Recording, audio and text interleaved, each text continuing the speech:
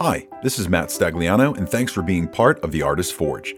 We're a community of creatives who help each other think like an artist by discussing creativity as a process instead of a skill or a talent. We believe everyone has what it takes to create something amazing, we just need some encouragement and inspiration along the way. What you're about to hear is a live recording of one of our daily discussions on the Clubhouse app. If you like what you hear, I encourage you to join our private Facebook group or visit us on the web at theartistforge.com. Now on to the show. All right, y'all. I see we have friends already joining us. Good morning, Tyler, Carolyn, Robert, Kate, Jean, Noel, Gail, and Cecilia. I hope you're having an amazing morning so far, and welcome to Morning Walk and Photo Talk with the Artist Forge. It's cold now. I think here in New Mexico, we have officially moved into actual autumn. The trees are getting close to bare, and it's like down in the 20s in the mornings now. So the cold has arrived. But the weird thing is, in the next hour, it'll raise by at least 10 degrees. So all this warm stuff I put on to take my walk will probably be peeled off and wrapped around my waist by the time the walk is over. So you got to be prepared for the changes. And that's why we're finishing up this week talking about internal conflict.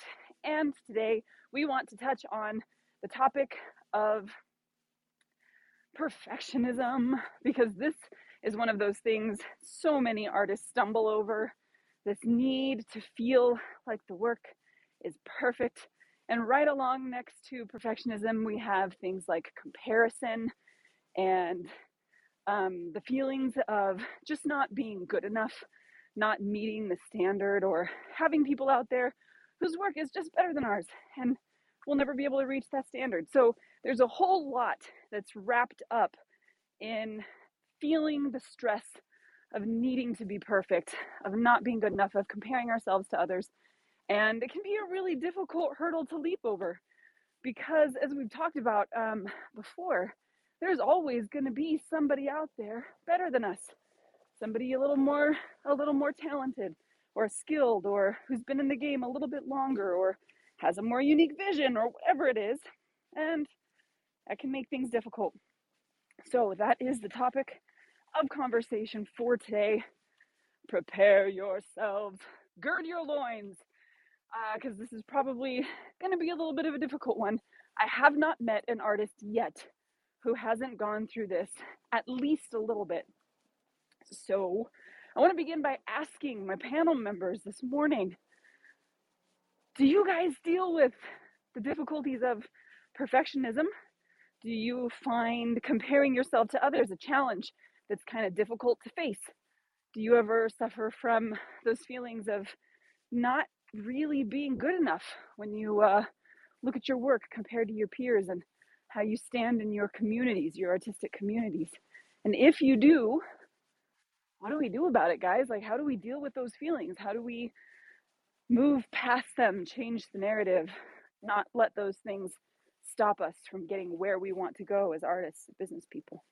Every single time I walk into an art group, I'm like, well, what the fuck am I even doing here?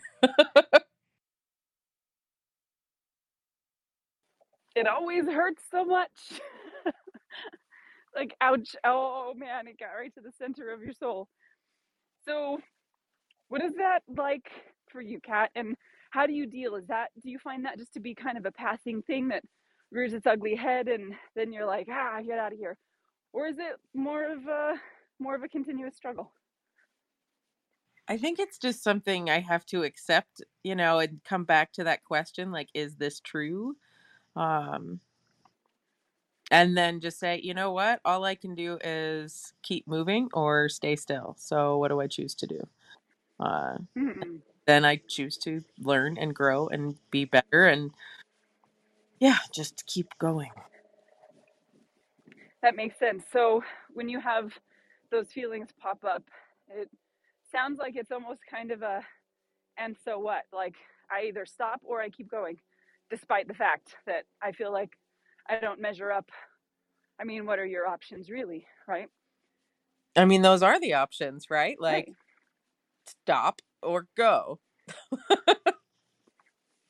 I mean, that's true. it's strangely, it reminds me of, as a military spouse, I have a lot of people will say, "Oh, I just don't know how you do it when he leaves you and you're alone for a year with your kids." And I don't think I could do that. And I'm like, well, what would you do? Just leave? Like, this, I mean, the options are to stay and gut it out or to say bye. And that is kind of a shitty option. So you just do it. I mean, I guess it's kind of a similar analogy. Do you quit and go work at Nordstrom's? Or do you keep doing what you're doing anyway? What is it that Sue says? I'm completely unemployable. Yeah. I'm kind of beginning to discover that about myself. So that makes sense as a just really simplified way of asking yourself, well, what are your options here? Is it true? And if it is, what can you do about it? Do you quit or do you go? It's a really good question to ask yourself, kind of a good baseline to orient yourself. So let's say we go, okay, not gonna quit, gonna keep going, but these feelings might make us hesitate or make us stop or feel bad enough that maybe they steal some of the joy from the things that we're doing. Do you find that that's the case at all, or once you've made that decision, does the rest kind of handle itself?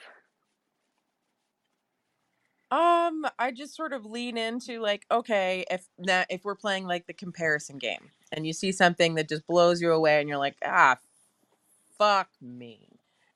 And like once you take that initial impact out of the equation and you start dialing into like, okay, what are the components of this that I really appreciate? What do I really love about this? Why is it hitting me like this? And you kind of dig into that visual literacy a little bit to see if you can deconstruct it and how can you implement or practice that thing into your own workflow so that it can become part of your repertoire. um, I think that happens a lot too. Like if I'm following, say it's Instagram, right? And I'm following, like, the algorithm has this one artist like in my feed always. Uh I actually have to go and be like, okay, I am recognizing this as far too often. So I need to like mess with the algorithm to get other input. I have to go looking for other artists so that I don't spend all of my time with blinders on and start looking for other inspiration and other influence that I can draw from and incorporate as well. Otherwise, it ends up just getting really like murky. I really love that. So we have some like fantastic practical things there. Um, I love the idea of kind of making sure that you're not being bombarded with that same work over and over again. And I think there's a lot of good things that come from that, right? Not just making sure that we're not continuously being thrown against that wall of here's someone who's better than you, but also so that our inspiration doesn't, you know, become all one-sided and we kind of lose some of that variability. So I really, really love that advice. And then I also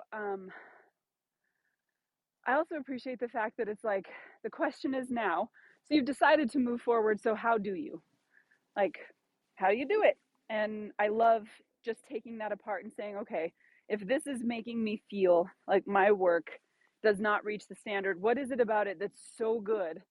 And how do I take those pieces and implement what it is? And maybe it's the light, and maybe it's the styling, or the quality of the model, or the subject, or whatever. Who knows what it might be?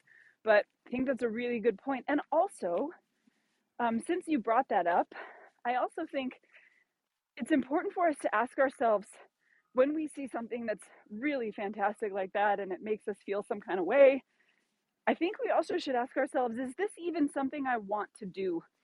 And the reason is because I have to ask myself that a lot, because I'm highly competitive by nature, and it's something that I have to control within myself, because I cannot be everything as much as I keep trying to be.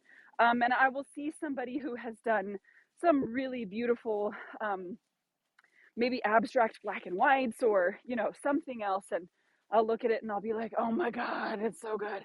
I need to do that. Like, but then I have to ask myself, do I really though? Like, is that actually the career I want to have? Because I can't be both, an abstract fine artist and a digital artist and a portrait photographer and so there are definitely times where I will allow myself to get sucked down that hole of comparison when I don't even actually want to be the thing that I'm comparing myself to. I just really appreciate that work. And for some reason, my natural inclination is to be like, well, then you must do it. But I don't. I just weirdly feel like I do. So that might be something for people who are like me to consider, kind of just like pinning on to Kat's really fantastic advice about breaking down those pieces and really asking yourself, what is it about this work that I'm connecting to? And certainly being able to take the pieces that you can and fold those into your own process, but making sure that it is actually something you want to do and not just, I guess my feelings must be one of, I don't know, lesser something. I haven't examined them much, but I just know that that's something I do. So it might be something you do, maybe something to avoid. It doesn't feel super fantastic. I see we have lost Bassam. That's a bummer. Maybe he can only be with us for a little bit this morning, or hopefully he comes back later. All right, on the topic, y'all, how do we deal if we are facing perfectionism, comparison, all those yucky things? How do we deal? Matt, Becca, what do you guys think? Way back, God, it must have been a couple of months back, you said something that really kind of hit me to my core, which was that when you were a kid, much like me, you're in the gifted and talented program or something to that effect, right? And so was I. And I think that was probably the worst thing that ever happened to my self-confidence. And this leads somewhere. Let me continue. So it's the worst thing that happened to my self-confidence because it made me competitive. It made me think that I had to achieve a certain standard in things, and that's drilled into you over and over and over again so that your bar keeps getting raised higher and higher. For me, it's the old emotion of doing something for the first time and being really excited about it. That sets the bar for me, but I found that my perfectionism is driven from wanting to recapture that emotion, wanting to feel that love and that passion for the thing that I'm doing and recapture that feeling again. So I'm constantly going, it's not as good as that first time. It's not as good. Therefore, the work isn't as good. If I'm looking at someone else's work, it's competitive. And again, it's like, you're better than this. You know you're better than this. You've got to do better, no matter what the work is. Right? So there's this constant high bar that's it's completely unattainable. That's where my perfectionism comes from. I think the way that I deal with it is kind of a couple of things that were just said about, you have two choices, stop or go. There is, is it true or not? Like you were just saying, Nicole, is it true that I even want to do this thing? Should this even matter to me? But it takes a few moments for me to just kind of step outside myself and look at what it is that I'm complaining about. Why am I comparing, or why do I have this perfectionist tendency? Why is this piece of work never done? Why is my work never good enough? Yada, yada, yada. So once I can step outside and see that, then I realize what's going on. It's that self-awareness. Realize what's going on. Realize, all right, it's just this kind of perfectionist part of you kicking up. Reel it in and look at the work objectively. If you had no connection to it at all, what would you be thinking? And if there's something to add or, improve, great. If there's not, then don't worry about it. So it's, again, taking a breath, like I've said so many times in so many other areas of my life. Take a breath, kind of analyze it, and see where it's really coming from. That's the way that I deal with it all. Ooh, I find that really interesting, Matt. And I really like questioning yourself on where that comes from and recognizing sometimes the root of that is like things that have kind of been programmed into us a long time ago that we're not consciously deciding is something we want to be part of our experience. And also, I find it really interesting that your comparison is not to other people's work necessarily, but to the feeling that you got when you first did something really well, and that excitement was there. And I'm super interested later on to hear if other people also are experiencing that and going, oh, it doesn't feel the same, which must mean it's not as good, because that's such an interesting thing. And I wonder if that, I mean, this is, it's not like these things need to be graded or weighed against one another, but I wonder how that differs from those of us who comparison means comparing our work to others. Um, Well, I because can obviously, add on to oh yeah, that. go ahead. So it's kind of a progression from that. I get triggered by seeing other people's amazing work, and then I go, I'm not good enough. I used to be good, or at least I felt like I was good. I'm not good enough. I need to raise the bar. So it's always triggered, but I'm not saying I want to do that person's work or I want to do their style or even, whatever creative outlet they're using. I don't want that, but I see something in them where they're happy. I wish I were happy with my work. Why can't I be happy with my work? Oh, and it just, it keeps going inward rather than outward and connecting to their work. Does that make sense? Oh, yeah, 100%. And you just said something that I immediately latched onto. They're happy. Is that something that you are projecting with your feelings about their work and making the assumption that they must feel that way about their work as well? Yeah, absolutely. I mean, again, I see someone's highlight reel of their life, right? So Right. if I don't know you, I'm seeing what you're proud of and what you're happy with. And unless you're putting that filter on, like, they could be bullshitting, um, you're always, that's the story that I'm making up in my head. They must be really happy with their work and really proud of their work, and this must be not an issue for any of them. Awesome. Oh, right. Okay.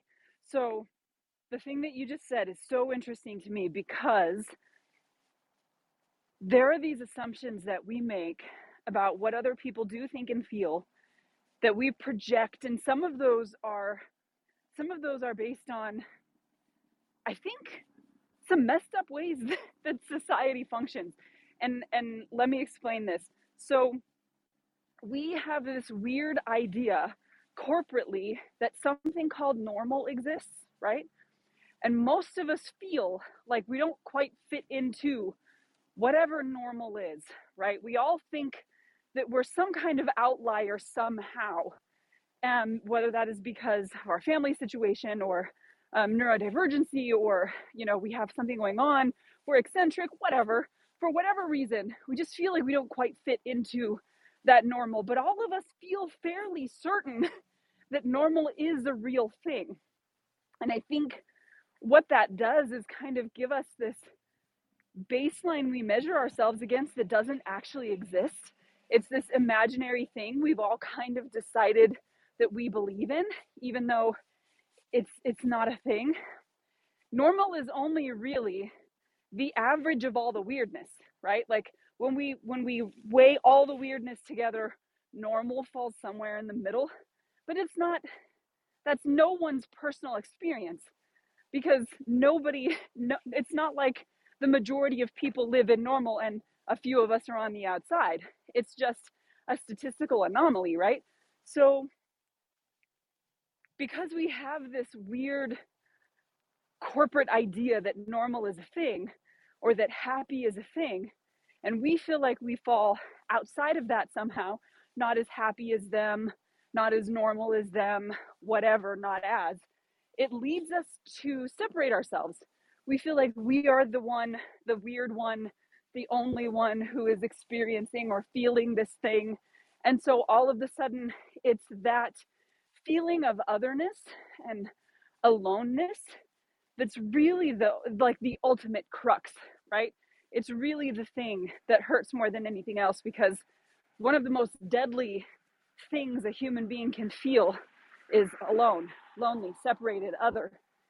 This is the cause of much depression and anxiety and substance abuse and a whole bunch of other things. When we feel like we are somehow outside and we've lost that ability to connect and be part of the whole. And I know that this kind of might seem like it's going on a little bit of a tangent, but I think we have to recognize that when we make those assumptions, number one, it's weirdly kind of naturally built into the way that we function as a society. I don't know why we think that normal is a thing, but we do. And the result of that is we will often make the assumption that normal is what other people experience, not what we experience. And so somehow now we are outside of that experience, which then leads to all the crummy, shitty feelings and all the behaviors, the self-medicatory behaviors that we fall into. And we need to recognize that that is a thing. And I'm not saying at all that that's what you do, Matt, but when you said that, it just made me realize all of a sudden this propensity that we have. And I think if we can notice the times that we look at somebody else and say, oh, they look so happy, they must be thrilled with their work, they don't have the problems I have with not being good enough or whatever. We're making something up that doesn't actually exist, because we don't know their experience. We don't know if they're trying to put a brave face on it. They didn't love the shoot, but they shared it anyway because they needed something to share. And then they say, oh, yay. We don't know.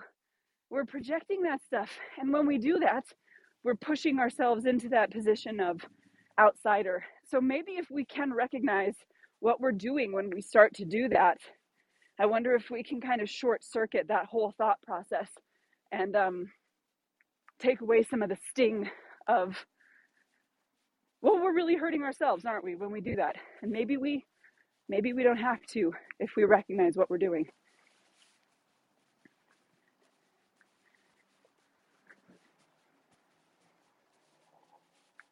Sorry, don't leave me hanging, guys. I agree. I wasn't trying to leave you hanging. You landed the plane so nicely right there. I didn't want to disturb, and I figured we would ask Becca what she thought. Fair.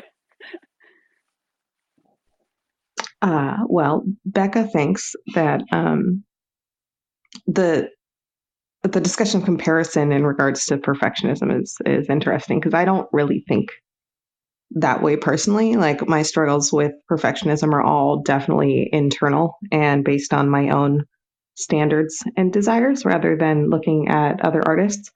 And I'm in general like very much a follower of the school of thought that finished is better than perfect. That something done okay and decently today is going to serve me a lot better than something done perfectly next month, because it might seem perfect to me next month, but in a year from now, I'm probably going to look at it and think that it's shit. And those standards are always growing. And, what I think is good or perfect is constantly changing. And like for me, I don't really have kind of the privilege of time a lot. And there's been a lot of times where I've put something off because I couldn't control my circumstances or control my environment, or, felt like the stars needed to align just right for me to do something. And then I just never fucking did it. And then it's been, 5 years have passed and I still haven't fucking done it. And it's like, wow, what if I just did it? And I did it not in the best, most perfect way, but I still would have done it. And I still, even if it was a failure, I still would have learned something. And so that's kind of been my general take on perfectionism. And I can't take the time and beat myself up about it, because otherwise I will get nothing done ever. And I can't do that because time is, a finite resource, and it's going and going and disappearing so fast. Ooh, you just made the siren call of all the parents out there.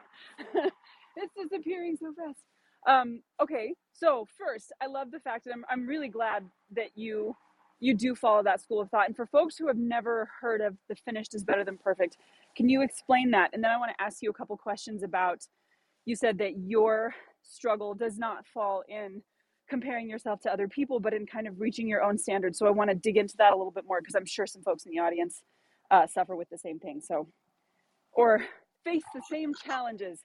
I'm trying to take Lee's advice and remember how I word my things. So, yeah. Well, I mean, finished is better than perfect it's pretty straightforward, right? I mean, especially when working with like clients or anything, right? And you have a deadline, and I'm sure each of us could agonize for days and weeks and months over perfecting every tiny last pixel on an image. But then it's not done, and it's not going to get done, and you're dropping the ball on your work, and you're not keeping up to their other people's expectations, right? So you kind of have to manage what expectations you need to meet. And honestly, like a lot of times, as artists, we have very, very high standards for certain things, and the people we work with aren't even going to notice those things at all. So as long as it's done, that's 1,000 times better than it being perfect down to the last pixel. So much. So much. So much. Okay. So much. Oh, I can hear myself. There you go. Okay, so really important thing for us to remember, and something I think all of us should try when you get to that point where you recognize you're agonizing. Remind yourself that finished is better than perfect. And I have worked with folks before who basically told me, oh, you turned that in, you got that done. And I was kind of like, yeah, I mean, obviously you gave me the assignment, I did the thing, and here you go. And then they've said to me, you would not believe how many artists I try to work with who just will never turn in the product because they just don't feel like they made it, or they got to the point where they thought it's not good enough, they're going to call me on it, and then they'll never hire me again, or whatever else it is that they're saying in their head. And they told me, you would be surprised how many people just can't turn it in, can't meet the deadline, can't hand things over. And that makes a difference, because if we knew how often the work that we see, the movies that we watch, the songs we listen to, the art that we love, if we knew how often those artists were like, oh my God, it doesn't reach the standard of perfection I have in my brain, so it's just not worth anything. But they needed to make money, or they had a deadline for the movie, or whatever it was, that stuff got done. You and I will never know the struggle that they went through to release that product into the world. But we just fall into that thing I was talking about earlier, where we make the assumption they must have stood back and said, eureka, I have done it, it is perfect. Here it goes out into existence to please the world. And yet that's probably nowhere close to the reality of what they went through at the end. They probably went, well, I could dick around with it forever, but good enough is good enough, and forced themselves to turn the thing over.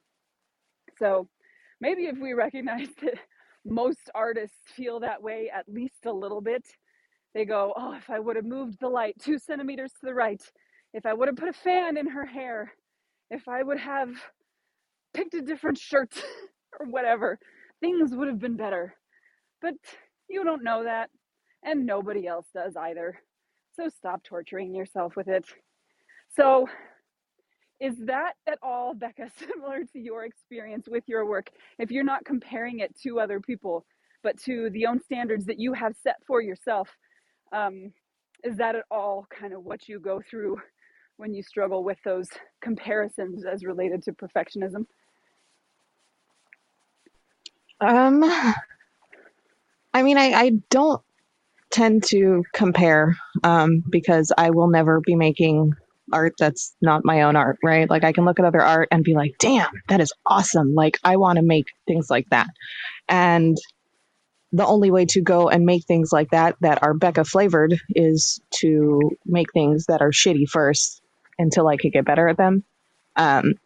So, I mean, I don't really feel intimidated by other artists. And I know, like, I definitely I know what that feels like. And I know it's a very common feeling. But just, I mean, realistically, I can't make any art that's not mine, right? And so I can't obsess over how good someone else is. I can only obsess over how good I can potentially be. Right, because you said earlier that it's your own standards that you compare Yeah, and I yourself mean, to. those standards are often higher than the art that comes out of my fingertips. Right. So how do you deal with that? In the same way, it's just got to get done. It's just got to get done. I mean, it's sheer willpower and I don't know, spite for the universe. Like, there's nothing I can do to make everything perfect. It's just not a realistic goal. And if I keep that as the goal, for every piece, then I'm not going to make any progress. Um, like a like with learning 3D, for instance. I think I first really wanted to start learning 3D modeling maybe like it was a long time ago. I was probably like 22 years old, and I kept thinking, oh yeah, I can do it in a couple months. Like maybe when I finally get a vacation or get a better computer or whatever, blah blah blah blah blah bullshit. And then I didn't even actually attempt anything until I was like 28, 29 years old. And that was, 6 whatever years wasted that I could have been progressing towards those high standards that I have that I didn't utilize because I didn't think that everything was lined up the way it needed to be perfect. And if I just gone and done the thing and even done the thing badly and taken, the bad as a way to learn, I could be so much further in my own personal art and in my career than by dragging my feet because things weren't perfect and the art wouldn't have been perfect. Perfect. I love that. I'm not even going to add anything. I think that was a really fantastic example. And I hope folks are listening so far because we've got some really great advice for those times when we're dealing with feelings of perfectionism or comparison or just being not good enough, not reaching the standard. So, what are you going to do about it? Well, you got two options, right? You go or you quit. And then recognizing where that comes from. Do we have false ideas in our head about what normal is, what good is, what perfect is, what other people think of work or what other artists feel when they release their work? And then recognizing that as much as you try, you can only ever make work and should only ever make work that is you. If your goal is to be an artist, it's always going to be flavored with you, and you should not be trying to reach for standards that are not your own. And you should be doing some expectation management on your own behalf, the same that we would do for our clients. Let yourself know beforehand, look, this is going to be ours, and it might be kind of shitty at first, and that's okay. Maybe we're still moving towards the thing. And remember that chances are the folks that you're working with and for won't see the things that you see because they're not you. They didn't make the art. They don't know the struggle that went into it. And so all the assumptions you have in your head about what they're going to think or feel are not even valid. They're your projections. So keeping those things in mind, I would love to hear from the rest of the audience this morning. Do you struggle with perfectionism or comparison? And if you do, if those are challenges that you have faced, we'd love to hear from you. And if you've overcome them, how did you do it? Tell us your secrets. Explain to us. You've got a couple hands up there. Erica and Carolyn. Hello. Good morning, ladies. Carolyn, would love to hear from you. I know you had your hand up earlier as well, so share with us. Good morning. I can relate to what Becca's saying, where I don't compare myself to others as much as I do to um, my own abilities. And my comparison or perfectionism problem is more situational in that I often will make excuses like, well, if I had the perfect studio or the perfect gear or a second income or this or that or whatever, then I would be this amazing, successful photographer. And because I don't have those things, I'm making excuses not to go for it. And that is one of my biggest blocks that I've been dealing with, and I'm not sure how to not be that way. Um, Not sure, but that's a struggle for me, is more of a situational perfectionism. If only my situation were different, then I would be a different photographer. Oh, Carolyn, you woman after my own heart. I know this struggle well.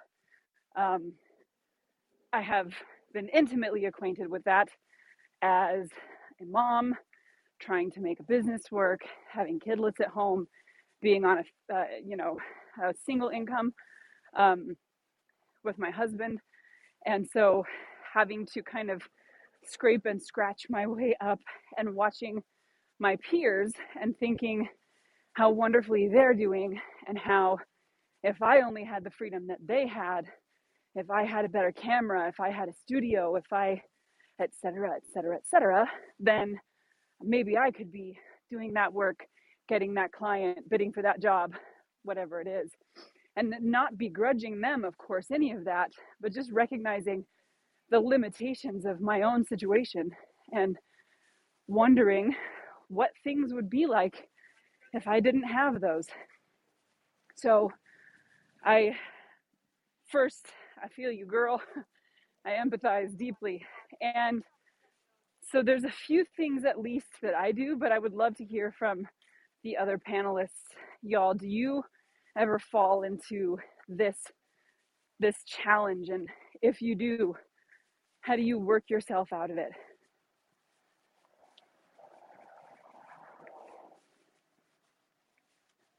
Nobody, huh? Y'all are rock stars. Okay. I'm all alone. I'm all alone. Not alone. You're It's not you and alone. me, girl. I've definitely fallen into the gear trap for sure. Like, oh well, I'm only shooting on, a Canon D 5D Mark II, right? And I shot on that motherfucker for years, right? And I'd be like, well, I could go and do and da da da da da. And it really isn't until you've kind of beaten the gear to death to where you can really execute with that gear inside and out, eyes closed. Do you really need to up level the gear? Like, I've been sitting on, like, do I go mirrorless for the last like 6 months? Like, why, Kat?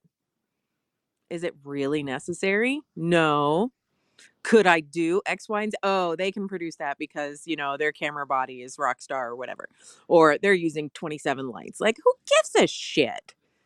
Like, make what you want to make. And when you find that you're in a space where you cannot execute because of those limitations, cool.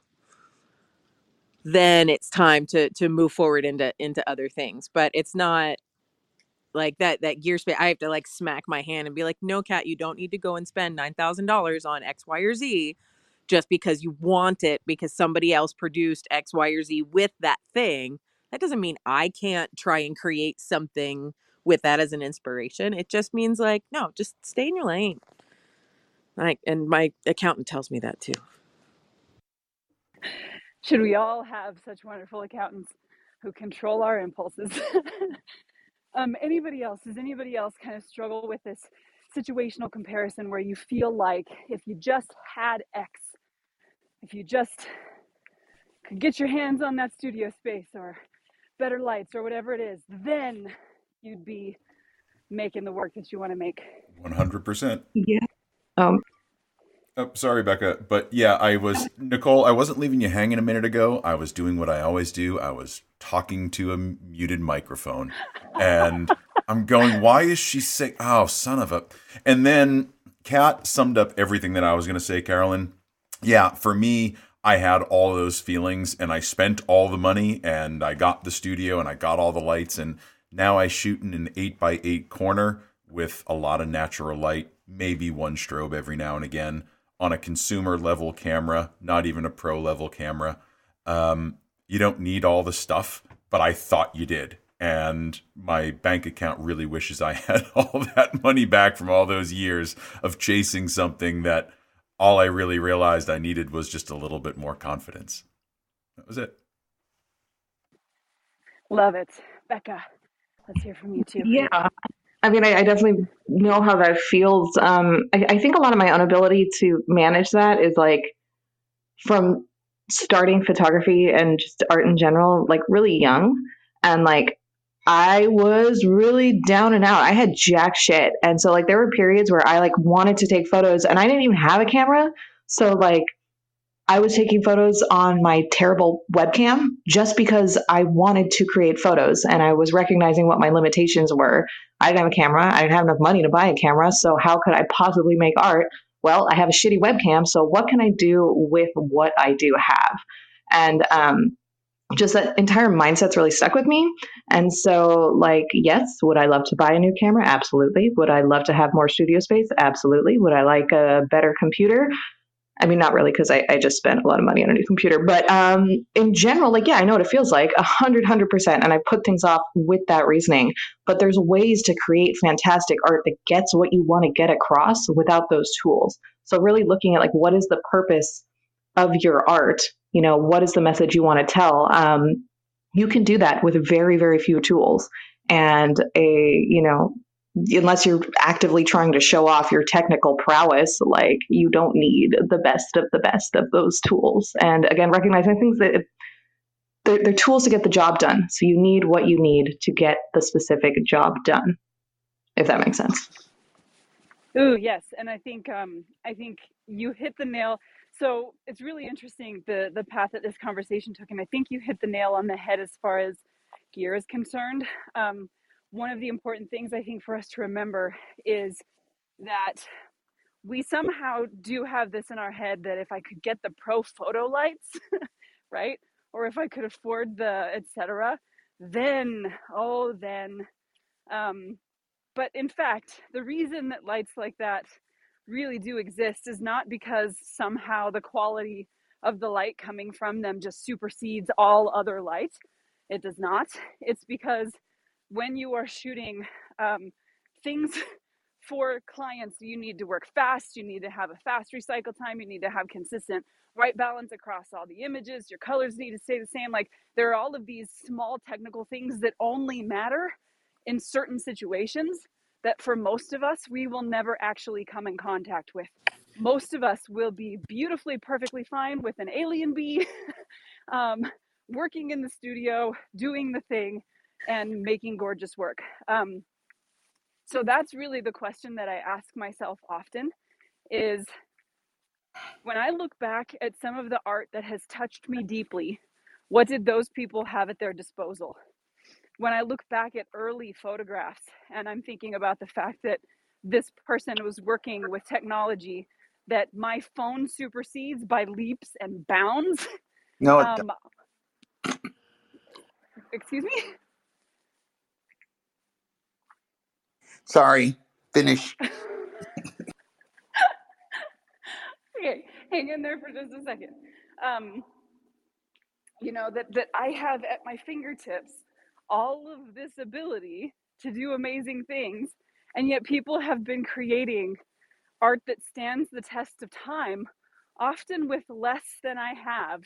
And it's art that still touches me and still moves me and still, retains its vigor. And then I go, man, so what I'm really doing is justifying why I'm not trying. And I'm justifying keeping myself in my safe space by using the gear as a scapegoat, right? I'm going, well, I can't make that because, so that I don't have to try and fail. Because when I fail, then I can blame it on the fact that I don't have the things. So for me, that's really the way that I deal with that struggle, Carolyn. And then also reminding myself that I can only walk my own path, and I don't know what other people had to do to get to the point where they have that stuff. Like, they might, maybe I spent 5 years on the struggle bus trying to scrape up the money I needed to be able to do whatever. They might have spent 10. They might have spent 20. I don't know. Um, and I don't know that their work necessarily got any better either. I haven't seen their early work. I might just be making these assumptions. So I have to remind myself that each person's story is their own and I can only walk in mine, and that I can't use the not have as an excuse not to do, because I can't justify not trying. I'm either going to do this thing or I'm not going to do it. And that's kind of for me how I deal with it when I start feeling that way, which I have done lots and often, and had to fight myself because I'm really good at feeling sorry for myself. It's one of my main talents. So, and not saying that you do, but I definitely do. All right, so I want to be able to get some replies from you. I'm sure you probably have thought yourself down these paths anyway. And then make sure that we hear from Erica and then Robert as well. And I see Gene's got his hand up, so I'll grab him too. So Carolyn wants you to get a chance to reply to everybody who's kind of shared how they deal with this situation, and then make sure we hear from Erica. Oh no, I appreciate all of this, and I know that I'm just being a whiny bitch, but big old baby, it's very helpful when you hear hey, and I appreciate the responses. I really do. I'm so glad to hear it. And I feel, yeah, sometimes just telling myself that you are being a whiny little bitch. Like, okay, fine. Sometimes kicking your own self in the butt a little bit helps. All right, Erica, I want to hear from you, and then Robert, and then Gene. All right. I'm on the road to Nashville today, so hopefully you can hear me. Let me know if you can't. But I've got a couple of things on this. I'm definitely feel the same way as Becca, like just get it done, just swing the bat. I myself have acquired a lot of equipment, and I can tell you that the equipment doesn't make a difference. It is my failures that have propelled my skill forward. So every time you swing the bat and every time you fail, it's an opportunity to grow. So, so don't be afraid to swing the bat, because it's just going to make you better. And then secondly, I've learned the art of giving myself grace. When I do fail, it's okay. Like I said, it's a learning experience. It's not that I'm a bad person or I'm an awful artist, or, it's just the best I could do with the resources I had at that time. And, what can I do to make it better? So those are my 2 cents on that. Love it. Love it. Love it. Robert, go ahead. Okay, then. Since I'm the old fart of the group today, I was shooting with film before digital ever arrived. And of course, I did go digital long before anybody else. I started with a Coolpix 950.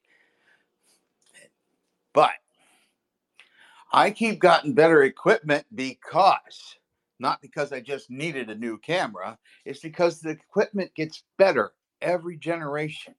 It has better detail, it has better stuff. It's not just because it's a better camera, it's a new, better camera because the technology has getting caught up to it.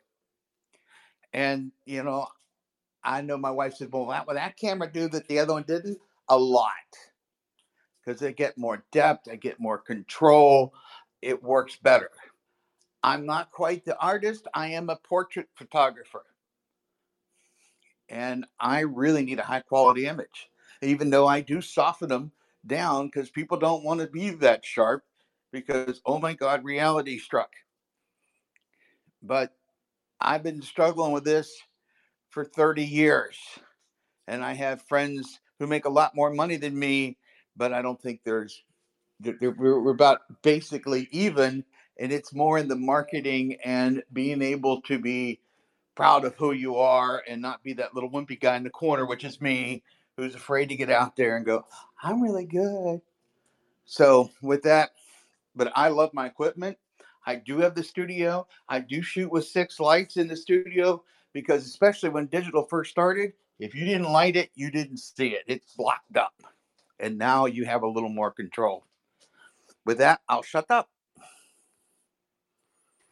Yeah, I think, Robert, you really just kind of illustrated an important part of the point that Becca was making, which is you get what you need to get the job done, right? And each phase of photography over the years has required different things from photographers. And I think the important thing is that we make sure we take the time to recognize when those changes do actually need to be made.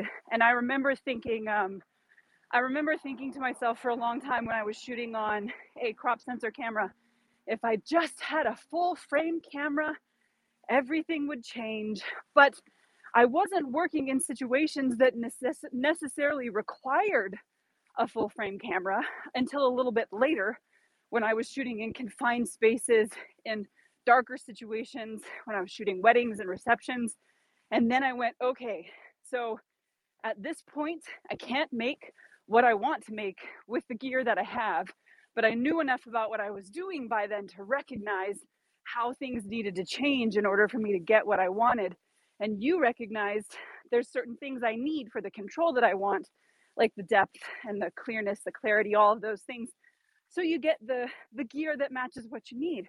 But sometimes when we can't afford to move forward, I think we have to remind ourselves that people have been making really incredible pieces of art for a long time with less than what we have now.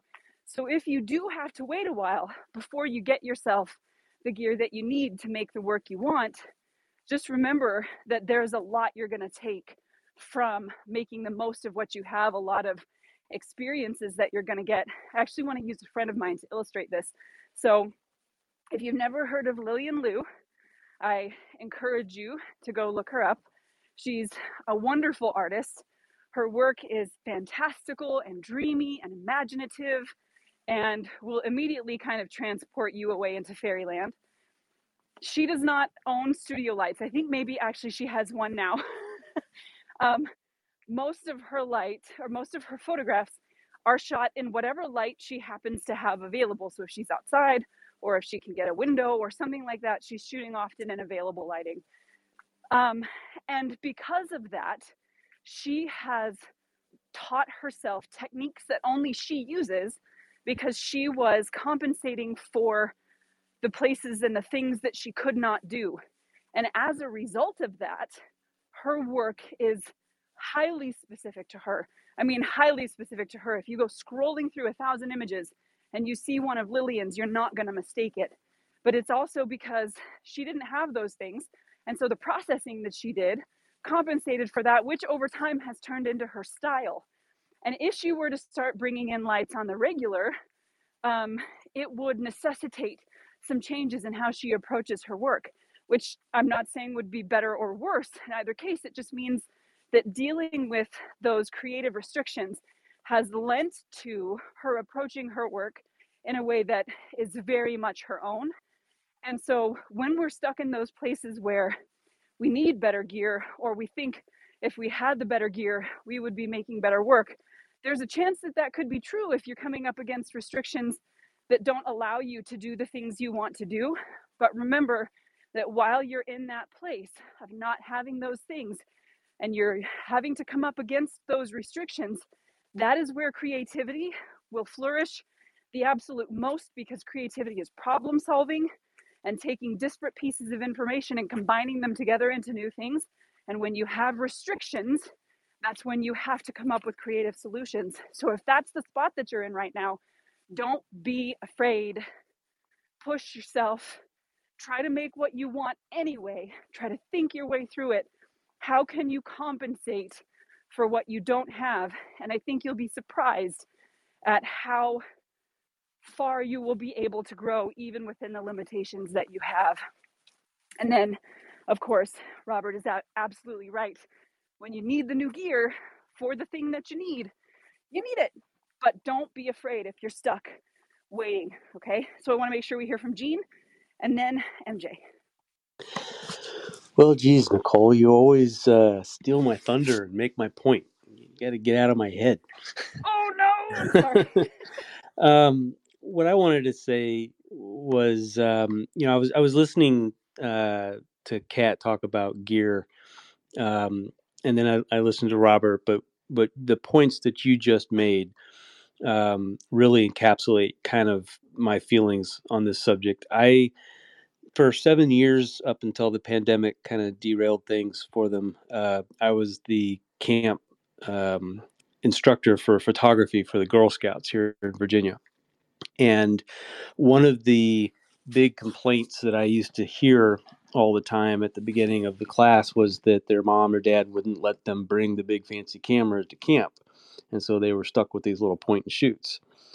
And the camp director, always asked me, well, should we, make the, should we put in the brochure that the kids need to bring a DSLR and all this kind of stuff?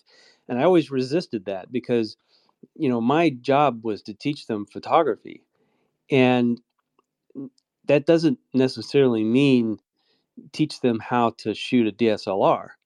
And I've thought a lot about this. In fact, one of my very first and kind of embarrassing YouTube videos was on this subject, but it was more from the standpoint of shooting on manual. But I think that this mentality applies very nicely to the gear question as well, because I've found that a lot of beginning photographers and a lot of really creative people who really love to create and who have amazing ideas in their head, but they just haven't really figured out what medium they want or they can express that creativity in, are picking up cameras and they're getting online and they're getting bullied by people to get off auto, or to shoot fully manual. You're not really a photographer until you shoot manual. And I've heard this so many times. And what I've told people, beginning photographers, and mostly kids in the circles that I run in with the Girl Scouts and stuff, I've always said, don't be in such a rush to get, to manual settings on your camera. And I think this argument holds also, to not be in such a rush to get a big, fancy, expensive camera. I think that there is a huge benefit to limiting yourself uh, to the constraints of either limited gear or uncomplicated camera settings when you're first starting out, because there are so many things that are equally, if not more important in the art of photography than just getting the settings on your camera right. I mean, how many of us have seen photographers that seem to do really well getting great exposure, but their composition is a little weird, or their subject isn't really standing out, or I mean, there's so many other aspects. All the things that we talked about the entire month on visual literacy has nothing to do with camera setting. Well, I mean, some of it had a little bit to do with camera settings, depth of field and focus and things like that. But by and large, creativity doesn't start with a big expensive camera and manual camera settings. um, I think that, Nicole, you said it beautifully when you say that creativity is problem solving, and when you're limited by a point and shoot camera, or an inability to really wrap your head around the exposure triangle, you know, I, I feel really bad when people get discouraged and put the camera down because they can't figure it out, or they give up because they can't afford a big, fancy, expensive camera, because that's not photography.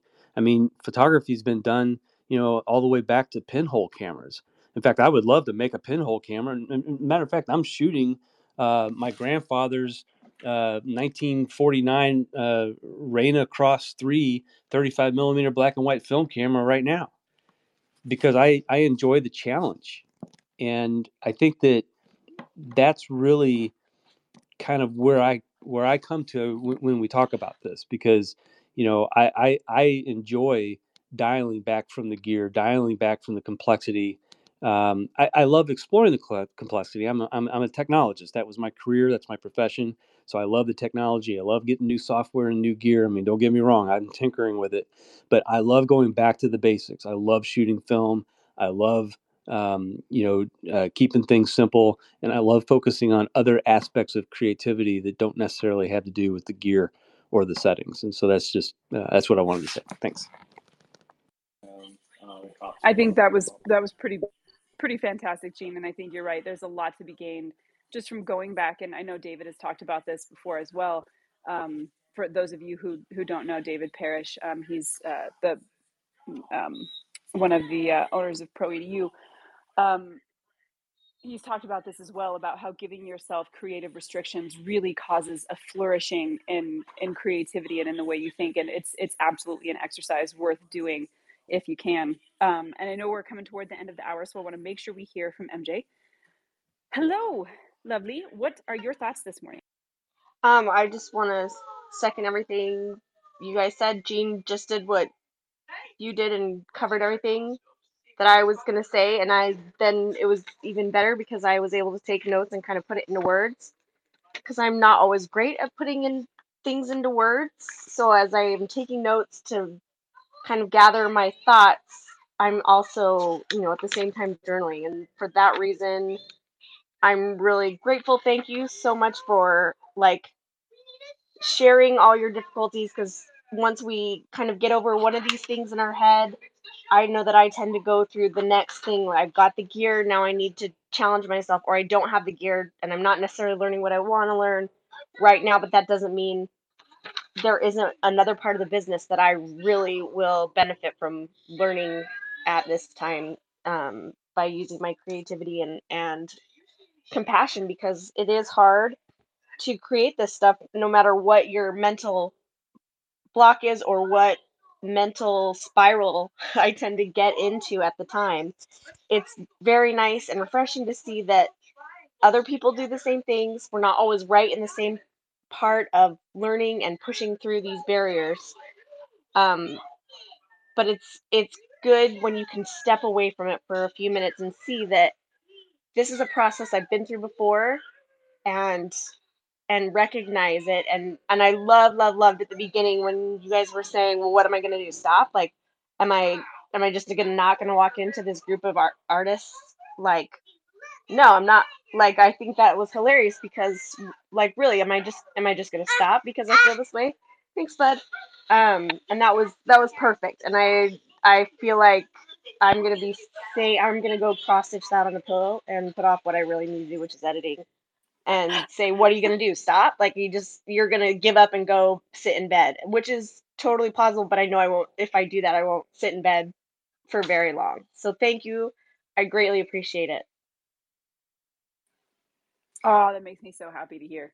And yeah, I think if I had to leave everybody with one thing at the end of this week, it would be to remind you guys that you're not alone. You are not alone. All of us struggle with these challenges. All of us face perfectionism or comparison, or even the situational comparisons. If I just had the thing, or if I could only get my hands on the studio, or if I didn't have my time eaten up by work or kids or whatever it is. The last thing I want you to think is that you are the only person fighting this battle, because you're not. We all do. We have all been there. You are not some strange person who is the only one who's ever experienced these struggles. The rest of us are right there with you, cheering you on, because we've been there and we've done it, and you can get past that thing.